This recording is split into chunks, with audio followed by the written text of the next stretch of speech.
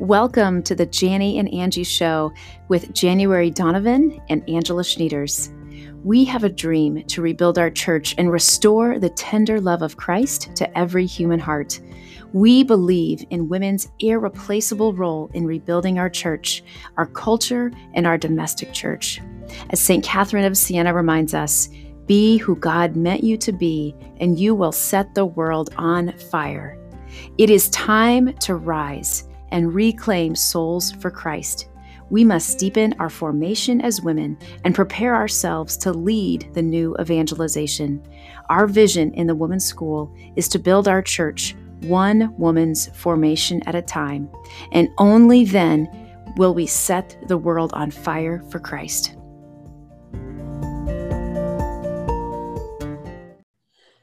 Welcome, ladies, to the Janny and Angie Show. We are so thrilled to be with you as we embark on this new liturgical year, this beautiful season of Advent, as we prepare our hearts for the coming of our Lord.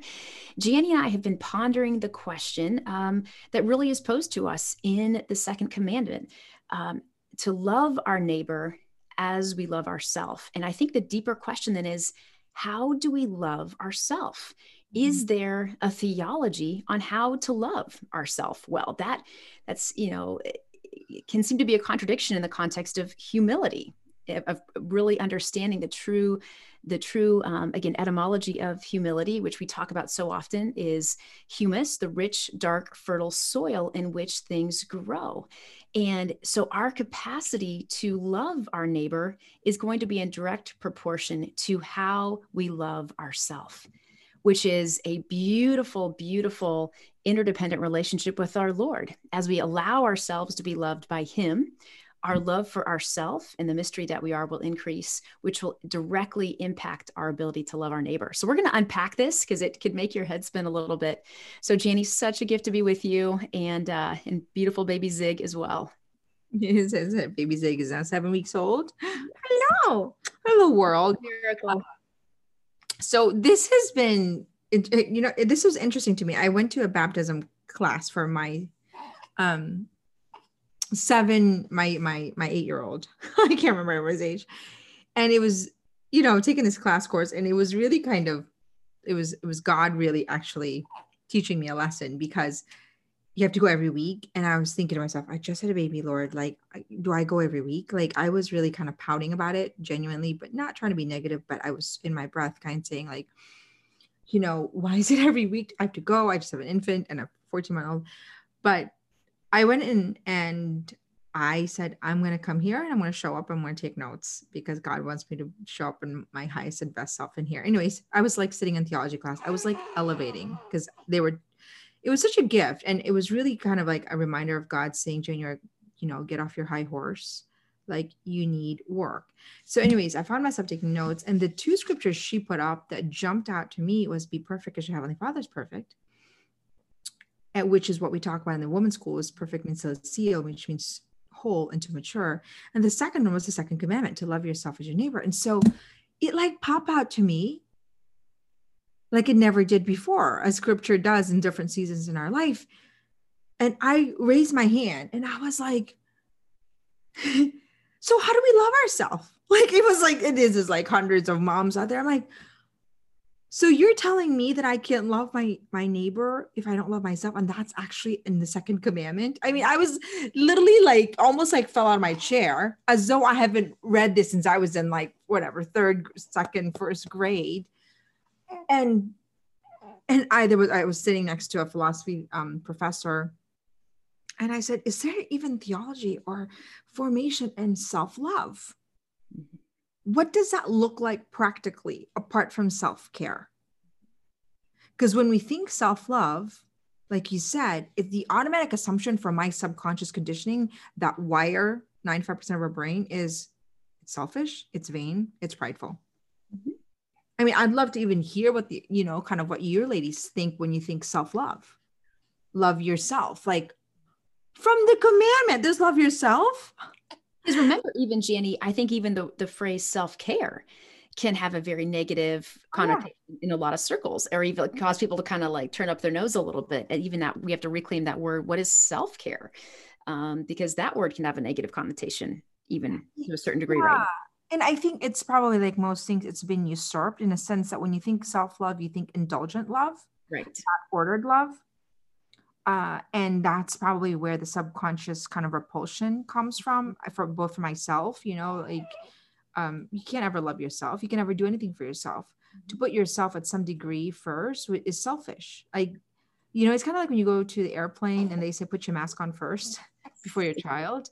And you're like, no, I put my mask on for my child. And, in the woman's school, how do you give sustainably when you haven't honored who you are and the things that are necessary for you to give sustainably? He's looking at me like I love this.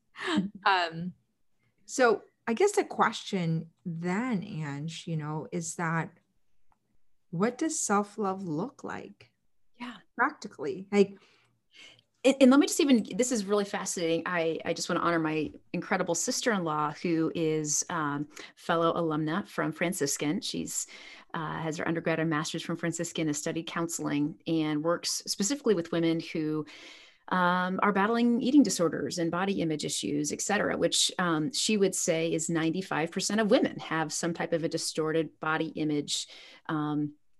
And so we were just talking about, again, with, obviously with baby Catherine being 10 months now, the proper time to start her proper ordering of her self body image is, was in the womb, is now. But as Em and I were having this conversation over Thanksgiving, my ability to role model for baby Catherine is critical. Mm-hmm. And I can bless her. I can bless her body. I can say she is a good gift, but her ability to believe me, especially as she gets older, will be in direct relation to how I talk about myself and speak about my own body. So that's why it's so critical that she sees me loving and reverencing my body and speaking of my body as a good gift. What is my language? How do I, all of my self-talk, that's actually what she's mirroring. Yeah. And that's what is if I love and reverence the mystery that is my body and truly exhibit that, when I go to praise her and honor her as a good gift, she will believe me. Yeah. So that's really critical. So how do we get to that point, Janie, of, I think this is critical. What is the practical formation? What's the practical application and practice of how I foster an ordered self-love? Yeah. It's a multifaceted question that would require us, I think, a whole entire years. And we can chip away on it, but I think it's breaking my own mindset in a sense that self-love is a prerequisite to loving other people. Like, yeah. That's, to me, it's actually I don't know why that's so profound to me, that my capacity to love Ryan, my children, you, my friends, my mother-in-law, my sister, everyone around me has everything to do with how I honor and love who I am in the most ordered way. Yes. That the second commandment is prerequisite of our neighbor is self-love. And that self-love is not the end in itself. It's the means to be able to love the people around us. Like, I think, because when you think of personal development, we think self-love, indulgent, me, we think of our culture. But like most things, a distorted truth, but yet it's a huge, what is it called? It's a huge miss or oversight. Information. Right. So again, this is so profound, Janie, because again, if going back to our Vatican II documents, right? Christ reveals man to himself and makes his supreme calling clear. So there's a direct correlation with my ability to allow myself to be loved, because Christ unveils the mystery that I am. But simultaneously, how do I put myself in that position of receptivity to allow myself to be loved? That in and of itself requires an element of stewardship and healthy self-possession. Yeah. which again comes back to our basic human formation of my routines, my rituals, my management, so that I am free. Yeah. Yes, and that's why, you know, I remember my spiritual director basically saying it's like a circle, you know, God gives and you receive, and you open yourself to our Lord. It's sort of this beautiful, you know, sort of union, but taking that further step, what that looks like is I can't even enter into that union if I'm stressed, if I'm worried about money, if I'm worried about my body, if I'm worried about what people think of me, if I don't have boundaries, if I don't have decision making skill, if I don't know how to dream, like all of that intimacy is a prerequisite of discipline. And so what I find when I was doing this is that, you know, you go to all the training and you go to, it's like, you got to love your neighbor. You got to love Jesus. You got to, you know, and all that is great, but I need a precursor to be able to maximize my capacity to actually live it fully. Because otherwise I can do it sort of in a kind of in a, I don't know, it's not really surface, because I think we can will ourselves to love the other, but sustainably without compromising our capacity to be peaceful, you know. And in translation, buckle it up, suck it up. That's how you love somebody, offer it up, is good if it's from a place of generosity. Right. But if it's becoming from a place of resentment, it's not sustainable. When I mean sustainable, I mean you're building anger, you create a war internally, you create a monster inside of you. So I don't know where we get that information, even in our church right now, to be able to say, how do I learn to love myself? I mean, Exactly. do you have knowledge of that? This is actually what I asked the theologian next to me and the professor. Right. Well, like I said, that, and this is like almost like a chicken or the egg, right? This is the beautiful circle, because I know when I was right in the midst of the heart of my, you know, healing journey, my spiritual director gave me a meditation by Saint Elizabeth of the Trinity that she had actually written to her mother superior, called "Let Yourself Be Loved." So I think, again, this is that beautiful dance and that tension that we actually have to, through our human formation, put ourselves in a position of receptivity to allow ourselves to be loved by God and gazed upon, so that we learn how to love, and we're actually filled with a supernatural love for ourselves and for our neighbor. But again, that all has to come from the reservoir of our hearts.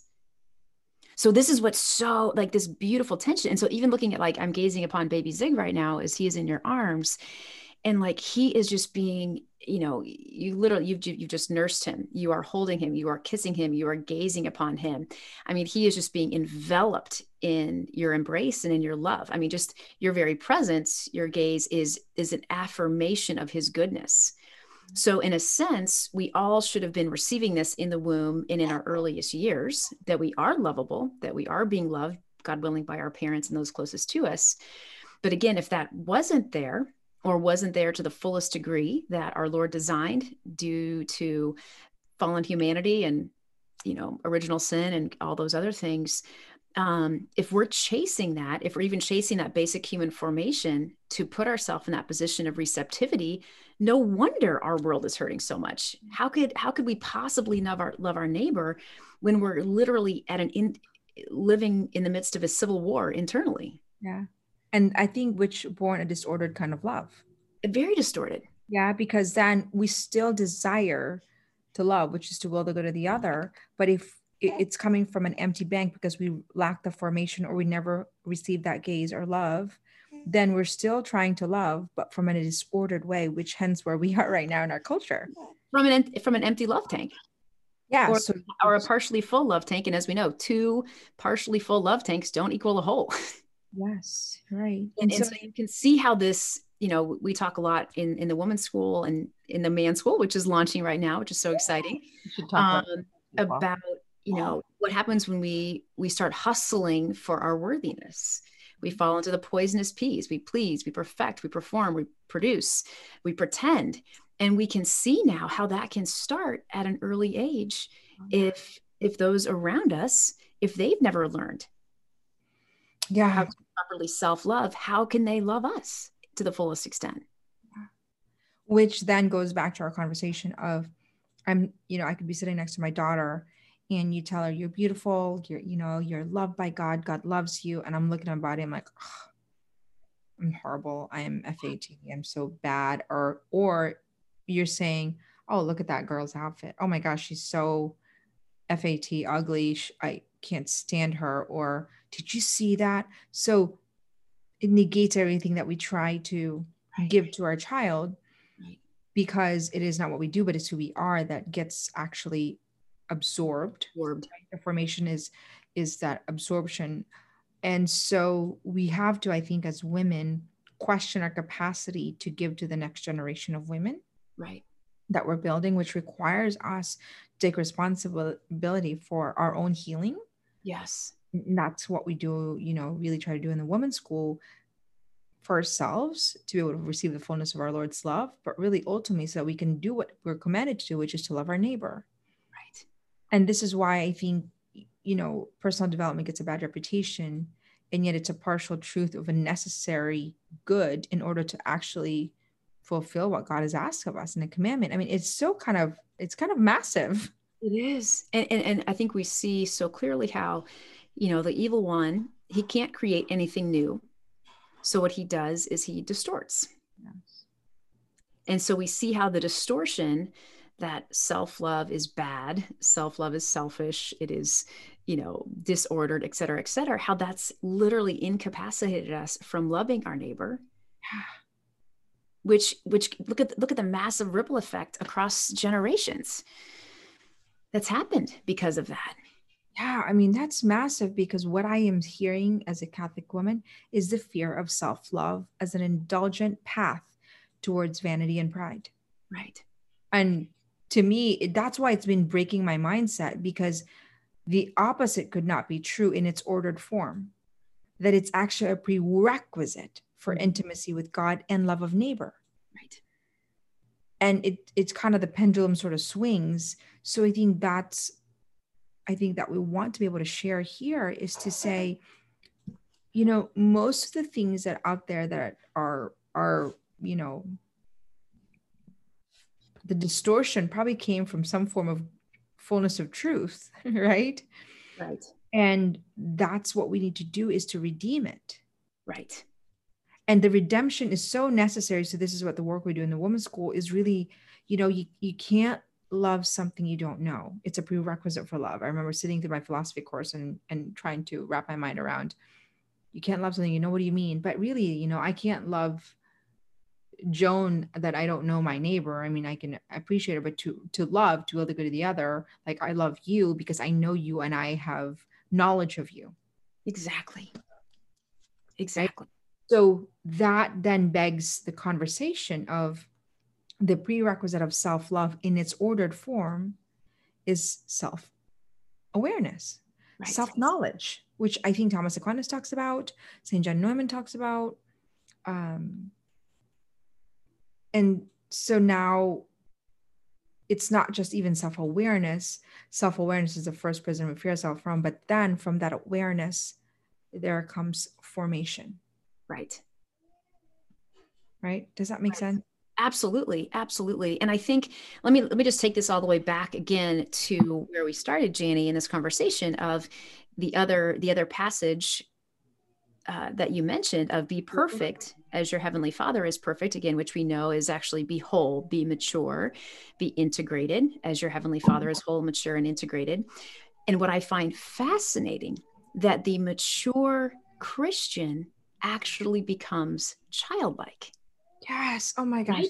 Okay, So, so let me just bring this full circle. For those of you who have the Magnificat, this is what I was just pausing. The meditation from December 1st from Venerable Mother Mary Magdalene of Jesus in the Eucharist. I love this line here. She says, I only want to teach souls love, that they concentrate very little on themselves. So we're going to come back to that, their misery and their faults, that they should not be preoccupied with themselves. Again, we'll come back to this, that they fix their attention on Jesus alone, on his goodness, his love. Then I am sure that all their defects and sins will soon disappear, because the fire of love will consume everything. So again, what I take away from this And her meditation here is what the childlike know. Again, the fullness of our maturity in Christ is actually spiritual, becoming like spiritual children again, right? Is that we become in the school of love, in the gaze of love, we become what we love. So we become another Christ. So that's, again, I don't want to be preoccupied. It's one thing, I think as Catholics, we can get in this, I'm so miserable, I'm such a wretched sinner, I am so defected, I'm so broken. But that's actually what she's saying not to do. Don't be preoccupied with that. Be preoccupied with Jesus, because in his proximity, his love will literally burn away those things, and we will become more and more like him. Yeah. The first thing that comes into my mind is the freedom of failure. Total freedom to fall, total freedom to fail. A child, like, as a little child. Yeah. I mean, you have a 14-month-old, little Rock Thomas, and my little Catherine is just starting to begin that journey of trying to stand up and walk and crawl and everything. And like, so much a part of that process is falling, is failing, which builds the muscles. Yeah. Yeah. And the fear of actually falling is exactly the pride. We're getting preoccupied about us. Right. And because I think the mature woman is detached from the outcome, because she's a supernatural perspective of knowing that is exactly what we do. We are loved by Heavenly Father, and nothing can ever take that away. Even in my failure, even in my imperfection, even in my vanity, my pride, I cannot presume, obviously, that I will go to heaven, but that deep awareness that I am loved. I am loved. So I am not preoccupied about my imperfection, as I am focused on my capacity to contribute. Therefore, now I am forming who I need to become in order to contribute my highest best self, in spite of my imperfection. Exactly. In translation, it looks a lot like, okay, I'm trying to, create a school for the women and following my way through how to do it. But the failure, I can be detached from it and just say, what do you want, God? And I'm just saying that's not always the case for me, but that's what it would look like for me, to almost just be detached from the outcome all day long. Be detached from the outcome. And so, and that's that beautiful tension we speak out as well. Like, we're going to do our very best. We're going to put forth, we're going to, so often our Lord just gives us that next clear step. And that's walking in faith. That's walking in trust, not trying to orchestrate outcome, but trying to be obedient and faithful to that next bold step. Yeah. But allowing our Lord to dictate the outcome, which more often than not so far exceeds what we could ever hope or imagine. Yeah, because that's so beautiful when you put it even in context, because let's just say we fail. Instead of beating ourselves for the failure, we're saying, oh, what can I learn from this failure? And what's the next logical strategy to get up? Exactly. Because what, again, as you're encouraging, little Rock, and I'm encouraging Catherine, when they fall down, we don't say, oh, bad job, terrible job, that was awful. We say, good job, keep going, get out. Let's just kiss, kiss, kiss, get back up. Great job. And isn't our Father, who is the ultimate parent, the ultimate encourager, isn't he doing the same thing when we fall? He kisses us, he hugs us, he caresses us and says, keep going. And I think it goes back again to the fact that we project our wound to the way our Father loves us. Therefore, we project the way he loves and receive his love in fear and conditionally, which really becomes very simple to understand when you have a 10-month-old, 12-month-old, and they break a cup, and you say, if they're trying so hard, to hold that cup, and they trip or they fall and it breaks, what are you going to do? I can't believe you 10-month-old, no, you're saying, oh, no problem. Just a cup. You hold a cup, and I love you. For one split second, does that even make me feel like, what is wrong with you, 10-month-old child? No. If anything, literally that's what I'm so baffled by the love of the Father, that it wasn't in spite of our miseries and our brokenness that he came. It was precisely because of it. It actually makes us even more irresistible to him, in the same way that, little Catherine or little Rock is going to could break a cup. Like, that actually literally compels me even more quickly to kneel down to them, to kiss them, to want to pick them up and encourage them and love them and say, it's okay. No problem. We'll fix that. Keep going. keep going, try. And Yeah. um so because what it looks like to me is that if we don't, we sit in our misery of a broken cup and we're like, oh, I'm horrible, I can't believe I broke this cup. And the Heavenly Father's like, it's okay, No problem. cup, let's get back up. But Right. are you going to sit in that misery of your Right. imperfection? Or are you going to say, what can I do to learn from this imperfection and just get back again, enjoy it in freedom, not even overthinking, Right. but learning from it, but not beating ourselves up because the cup is broken. I mean, gosh, what a source of pondering, what a source of humility, I think. That's actually a true humility because, and again, I think that this is something I've heard in confession and just through my spiritual directors, that the hardest thing to do is actually to forgive ourselves, right? Which actually comes from a false humility. It comes from pride. So again, like what's up is down, down is up. The world is saying bad self-love. We need to focus on our misery and our wretchedness and our brokenness. No, no, Jesus is like, I'm not. Focus on me. I will melt all of that away. So he's not surprised. Why should we be? Yeah, because then in what I'm always just trying to think what that looks like. It's like we beat ourselves in guilt. Oh, I can't believe I wasn't there for my child. And we sit in that, guilt and shame, and we miss the present moment. Right. We're robbed. And this is all we have is the grace of the present moment. His eternal now, his eternal love is just in this moment. Now it's in this moment. Now it's in that's all we have is the gift of the present moment. This is where heaven meets earth. This is the eternal now that we're getting to live in. And that's why I think when we're thinking guilt, shame, and you're not in the present moment, you miss the graces You miss the grace of that moment. of that moment, which is the intimacy that our Lord longs for you at every God given moment. I mean, it is so, even though it's many steps back, the importance of self awareness that leads to self love, that leads for receptivity so that we become a reservoir, then the capacity to love our neighbor and to love our Lord. I mean, it's almost like a prerequisite, and we have to kind of reverse engineer it in a very practical way what intimacy looks like. Because isn't that what that, it's that constant communication with our Lord, that intimacy. And I just love that word because it always brings me back to Jesus. That's the word. That's what the word means to me. Yes. It's And automatically, that's what Jesus is. And it's so yes. intimate, and Into me see intimacy. yeah, Into me oh, that's see. great. And you love me just as I am, even though you see me. Yes. And you see me as I am. And And that's the greatest act of courage, right? To be seen as we truly are. yeah, and talk about freedom. Therefore, we're no longer living in this downcast life, but that the freedom that is available through that level of intimacy is so profound and is the gift. Right. Therefore, the work of human discipline is massive. And yet, even that work of human discipline, all is grace. All is grace. It's a response to grace because he first loved us. Just like a father who's going to guide us every step of the way.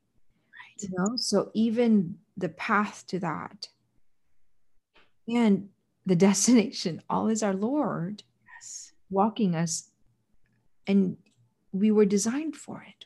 Right. And that's where what does he say? He says, pray without ceasing.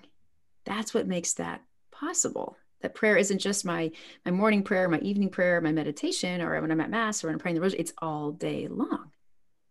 Yes. The And ability to that's, be free to the present moment, to respond to the Holy Spirit, to be in that deep internal dialogue. and I just think that's Our Lady. I just go back to her constant mental prayer as one of her profound virtues, because it is then that she actually can accurately respond to the call of the moment, because she's so intimately united with our Lord that her response comes from our Lord, because she doesn't cease to pray. Therefore, she becomes sort of this vessel. And how she responds is almost like it's just a cylinder that goes through, because it's a constant sort of opening of the conversation. Literally, it's literally Christ living. I mean, again, this sound, we've heard this since we were children, but it's taking new flesh, that it's literally Christ living within us. We become other Christs in the world.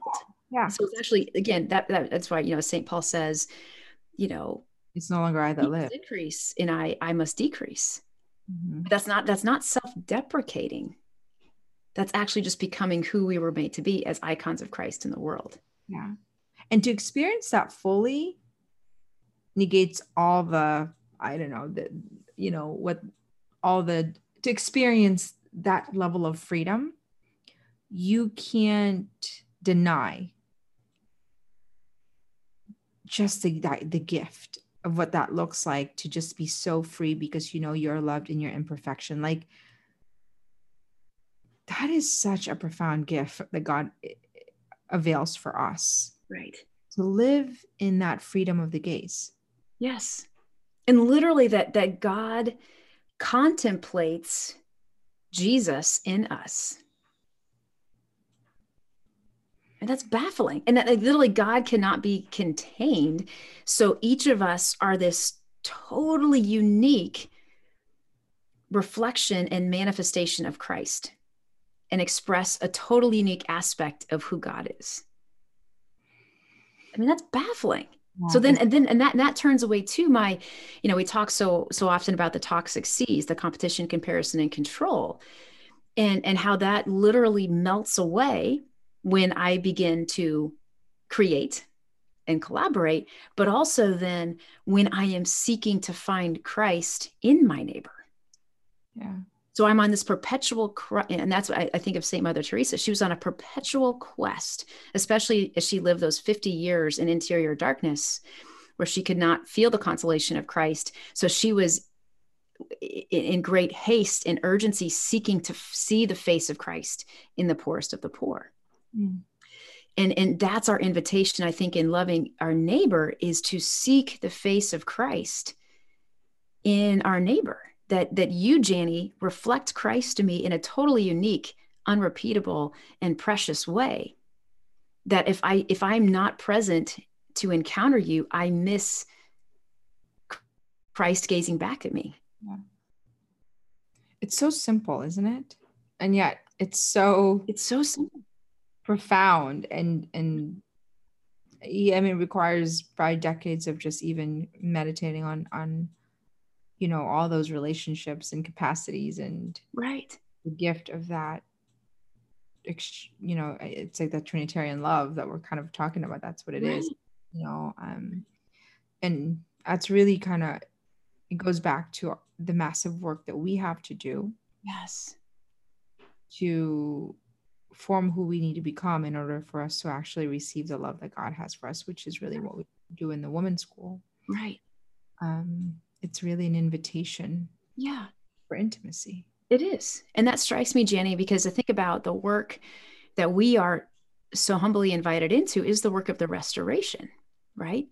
And that in the garden, in the beginning, there was that ordered self-love because they were in right relationship with God, themselves, others, and nature. And so much of the work of the woman's school is that work of restoring our right relationship with ourself, which enables right relationship with God, right relationship with our neighbor, and right relationship with nature and the world around us.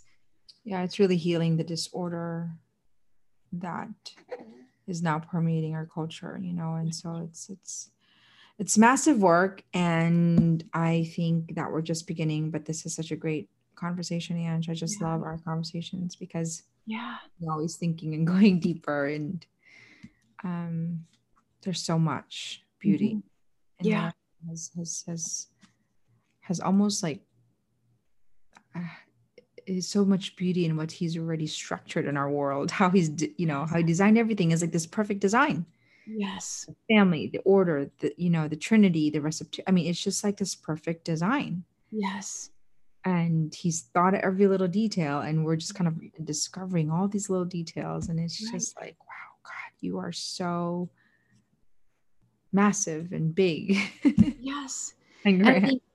I just think too, Jenny, like how, especially as we're approaching several beautiful Marian feast days, December 8th and December 12th. And in this this is my favorite season of Advent, the season of hopeful expectation for us to, I think, to really ponder with Our Lady. How do we allow ourselves to be loved? How do we love ourselves so that we are so preparing our hearts to receive the incarnation of Jesus, and then to bear witness and affirm the goodness and love our neighbor and those entrusted to us. So I think just that's a profound invitation for this this Advent season. Yeah. Well, we can end with that because I think there's a lot here that I'm still learning and unpacking with you. So thank you so much for being in this journey with us as we truly uncover, the role, the responsibility, the call of women in our culture today to be sort of a catalyst for building our church. That's what we, see as part of our little sliver of mission here through Build Our Church and the Women's School. So thank you, everybody. Thank you for, joining us here, and to leave with a thought of, do you love yourself in an ordered way? Yes. This moment in history. Mm-hmm. And how can you grow in that self-love for the purpose of loving those around you more? Yes. Thank you. And we shall see you at the next podcast.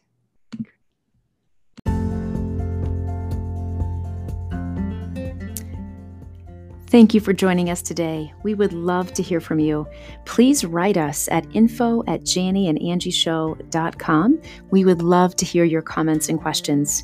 And to learn more about our work at the Women's School, please visit our website, thewomenschool.org. Finally, we encourage you to take the Wholeness Quiz, which you will find on our website, thewomenschool.org. Because, as St. Edith Schein taught us, as a woman becomes whole, she becomes a pillar on which others can lean to be made whole. Thank you, ladies. Until next time, let us rise and together rebuild our church.